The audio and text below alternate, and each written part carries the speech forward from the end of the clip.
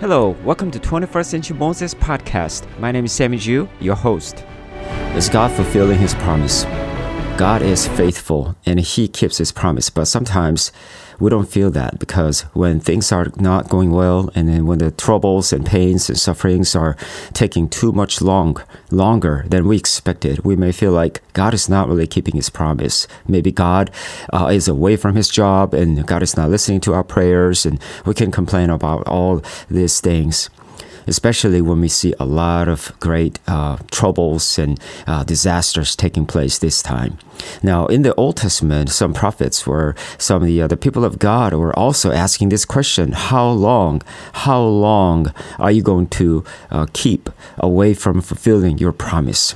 So we can see the great deal of this kind of questions raised even among Christians. Is God really faithful? Does God really fulfill His promise? So that is something that we want to look at as we navigate the future through the book of Revelation. Now, some people say, God is not really faithful. God is not even there because look at the world. The world is still evil, and it looks like God is not really doing anything about it. God is not really keeping up His promise. I want us to look at what Scripture really says, and then we need to look at how faithful He is. So let's look at Revelation chapter 10, verses 6 through 7 and 10 through 11. And swore by Him who lives forever and ever, and who created heaven and the things in it, and the earth and the things in it, and the sea and the things in it, and there will be delay no longer. But in the days of the voice of the seventh angel, when he is about to sound, then the mystery of God is finished, as He preached to His servants, the prophets. I took the little book out of the angel's hand and ate it, and in my mouth it was sweet as honey. And when I had eaten it, my stomach was made bitter. And they said to me, You must prophesy again concerning many peoples and the nations and the tongues and the kings. Amen. So there are 2 points I want to make from this passage. The first one is fulfillment. God is faithful and God fulfills His promise. And the second one is proclamation. Okay, so we need to proclaim the gospel of Christ Jesus because God is fulfilling His promise. So let's go one by one. The first point is fulfillment. Let's look at verse 6 again. And swore by Him, who is Him, God, by Him who lives forever and ever. So it talks about who God is. God is forever. God is faithful. He is the same yesterday, today, and forever. And He exists forever. He is the Creator. And He is the King of Kings. And He is the Lord of Lords. He is the mighty, almighty God who is above all things. He lives forever and ever. And then we can see that the Creator God here, who created heaven and the things in it, not just the heaven, but the things in it, and the earth and the things in it, and the sea and the things in it. Okay, so we see that this statement, this verse 6, is starting with God's attribute, that God is above all things. And then it answers this. The following verse is answering our questions. Does God keep His promise? And why is it taking so long? Well, it says there will be delay no longer. What does that mean? Delay no longer. That means there has been some delay, but there will be no more delay. Okay, what is going on here? What is this delay really meaning here? In 2 Peter chapter 3, verse 9, we see God's heart for the nations.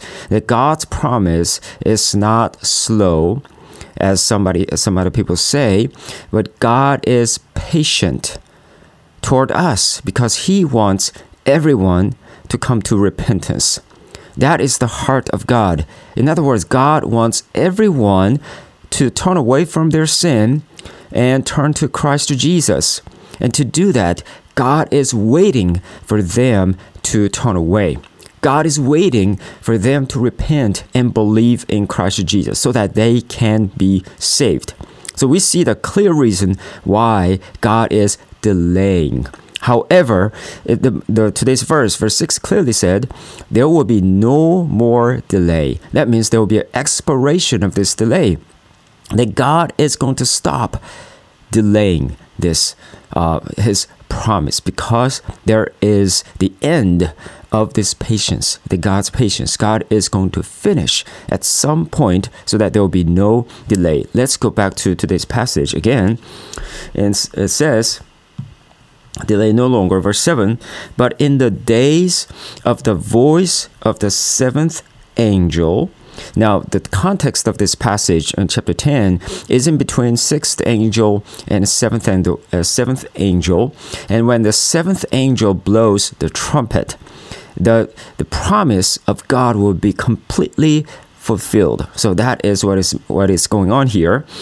In the days of the voice of the seventh angel, when he is about to sound, then the mystery of God, mystery of God is finished. Amen. As he preached to his servants, the prophets. So it clearly says, the mystery of God is going to be finished. What does really mean here? Of course, mystery, it's God's word. It's the gospel of Christ Jesus. And then the promises that God has promised. All of these things will be finished as the seventh angel blows the trumpet. So we can see in this passage, verse 6 and 7, that we saw the delay, and then that delay is not because God is not faithful, but it's because of God's compassion for the people, so that we will be able to turn to the Lord. However, there will be the end of it. God is not going to wait forever, and his promise will be completed. It will be finished at some point. And that's when the seventh angel will blow the trumpet. So we have to know that there's an expiration date for God's patience. So that would be the end of this promise. So we have to be careful when we say, oh, God is not really keeping up his promise. God is not really answering. Maybe God is not there. That is not the case. We need to see it with God's perspective. We need to see it because of his love for us. But at the same time, we need to have the urgency, because God's promise will be fulfilled at some point, and then he will not going to delay. He has his own time. He has his own timeline, and his clock is ticking. So that we have to be waken up, and we have to be aware of this truth, so that we can be all expect and know that God is faithful, and he always keeps his promise. God is not incapable of executing his promise. God is all powerful, God is all glorious, and God is all faithful, that he knows his time, and he will do it in his time, in his power, in his wisdom, in his way. So let's always keep on trusting God, who is faithful, and let us always be prepared for his promise to be fulfilled. Now let's go to the next point, which is the proclamation. Let's look at the next passage here. So in verse 10, it says, I took the little book out of the angel's hand. So who is I? John, the disciple of Jesus Christ. He took the little book. So this is not the book that Jesus, the Lamb of God, took. Okay, this is a completely different book. It's just a little book out of the angel's hand, and ate it. And in my mouth it was sweet as honey, and when I had eaten it, my stomach was made bitter. What is going on here?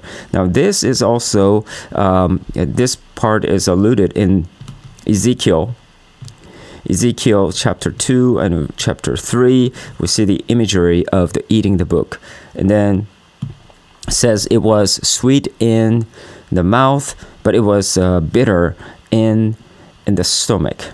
So what does this really mean here? Now, a lot of commentators say that this is the same book. Of course, this is the same little book, but different responses. When it's as sweet as honey in the mouth, it is for those who believe in Christ Jesus. The Word of God is the good message. The Word of God is the sweet message. It is the sweetest message for those who follow Christ Jesus, those who believe in Christ Jesus. We see a lot of imagery and a lot of the praise of God's Word.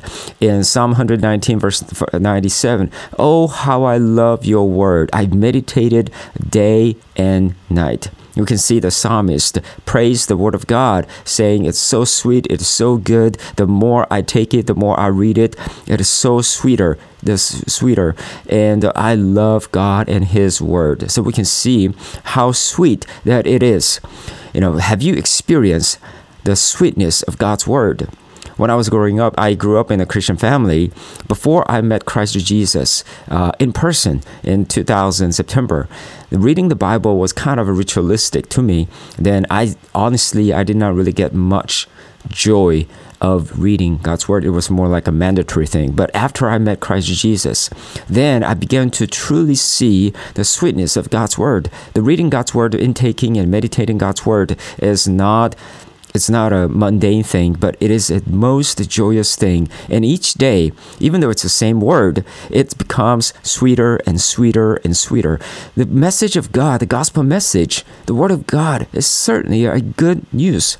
Of course, it penetrates our heart. However, just like Hebrews chapter 4:12, it's like a double-edged sword. It will penetrate our heart, but there's a sweetness of God's healing, God's redemption. It is to help us to really repent, turn away from our sin, and turn to the Lord, who is merciful, who is loving, who is full of joy.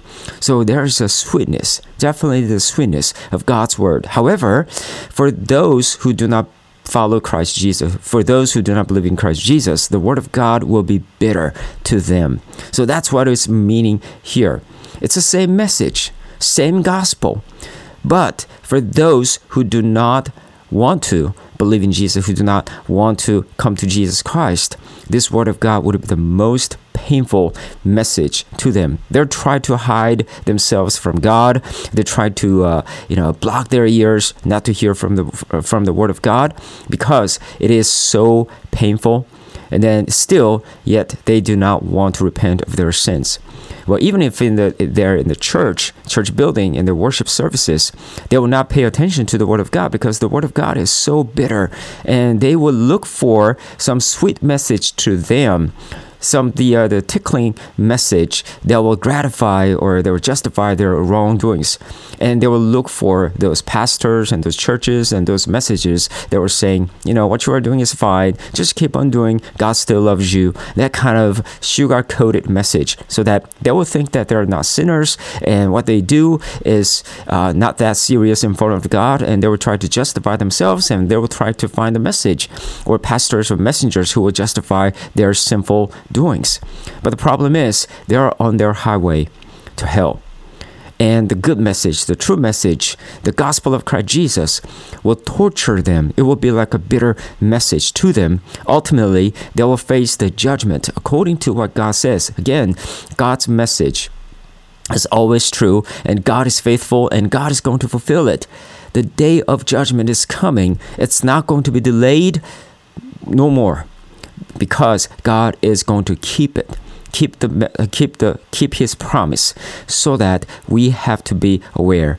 But sadly, these people who do not follow Christ Jesus, this message of judgment, this message of gospel is not a good message at all. It will be the most painful, bitter message to them. So what should we do? We need to proclaim the gospel of Christ Jesus. So let's look at the final verse, which is verse 11. It says, "And they said to me, you must prophesy again," look at this word, again, "concerning many peoples and the nations and tongues and the kings." So the angel was saying to John, you need to prophesy. So in other words, you need to proclaim the gospel of Christ Jesus again. That means at some point John prophesied this gospel message, but one-time proclamation is not enough. We need to do it again. That's what it means here. Now, what does that really mean for us? God's promise is going to be fulfilled. And God is not going to wait forever. God's patience is running out, and He is going to judge the world. And those people who do not follow Christ Jesus, the message of gospel is going to be the most painful message, most judgmental message to them, and they will be judged forever in the eternal place called hell. So that our calling is this: we need to prophesy this message again. We should not stop prophesying this message. We must prophesy this message again, until Christ Jesus comes and judge the world. Think about Noah's time. When Noah was building the ark, I'm sure that Noah was not just doing the construction work. He preached, he prophesied about the upcoming flood. But I don't think he just did it one time, because he had several hundred years of constructing this ark that he most likely preached, prophesied this message many times. But yet, only 8 people received, and then only 8 people were saved. So it doesn't matter how many people are paying attention to. It's not our job. It is God's job. And God is going to really change their heart and stir their hearts. But our job is this: we need to keep on preaching the gospel. Again. 2 Peter 4:2, we need to preach the word in season, out of season. When it's in season, like when the people are coming and gathering and their hearts are open, and it's like a really in season. It's like a really good timing to preach the word. But what about the people who are not, paying attention to the message, and they're not really coming to the church? Does that mean that we just kind of leave them alone like that? No, we need to go out to them. Even if they are rejecting, rebellious, we still need to prophesy again. We need to proclaim the gospel again. So that is the solemn calling. I know it's very difficult, but this is God's word. We need to do that because of the imminent coming return of Christ Jesus. So how should we live? First of all, we need to trust and depend on God, who is faithful. Even when people are saying, God's promise is not really going to happen, because look at all the world and the science, technology, and all these things will be our guidance and then our director. Well, no, that is not the case. God is still alive, and God is looking at His time, and He knows that when He is going to come and fulfill all these promises. He is faithful. So we must depend on Him, and we must follow Him, and never be swayed from our faith in Christ Jesus, who is faithful. And second, we need to proclaim the gospel of Christ Jesus. Yes, Jesus' return is for sure. He is coming. He is coming. He is returning, and He's going to receive His church. The churches will be raptured, taken away, and then God, Jesus, is going to judge the rest of the world. So we must, at this time, before the time runs out, before God's patience runs out, we must go and share the gospel. We must proclaim the gospel of Christ Jesus, so that more people would hear the word, and by God's grace, it will be really awesome, great, if that person turns away from his or her sin and turns to Jesus Christ. That we need to keep on preaching, not one time, but again. Just because you went to a mission trip like 5 years ago one time, and then you feel like your job is done, that is not the case. Even today, you need to go and share the gospel of Christ Jesus. And is your job done? No. Tomorrow, you need to go and share the gospel. And day after tomorrow, go and share the gospel of Christ Jesus. We need to do this again. Some churches are doing evangelism event only 2 times a year, in Easter and Christmas time. That should not be the case. It should be 365, 24/7. Every day, whenever we have an opportunity, we must prophesy again, so that more people would hear the gospel of Christ Jesus. More than almost 4 billion people in the world they have not heard the gospel of Christ Jesus. That is the most devastating fact. that we need to work together as body of Christ Jesus so that everyone in the world will hear the gospel of Christ Jesus. At least they will need, at least once in their lifetime, to hear the full gospel of Christ Jesus. So they will have a chance to repent, turn away from their sin, and turn to Christ Jesus. So let's trust in the faithfulness of God, and let's proclaim the gospel of Christ Jesus. His promise will be fulfilled. Let's pray. Heavenly Father, we thank you. We praise you for this solemn message. Father, we know that your promise will be fulfilled. Even when things are not going well, we know that you are faithful, you're always great, and your promise will be fulfilled. So, Father, please help us to prophesy, to proclaim this gospel of Christ Jesus to all around the world so that everyone would hear your word clearly. We thank you, praise you. In Jesus' holy name, I prayed. Amen.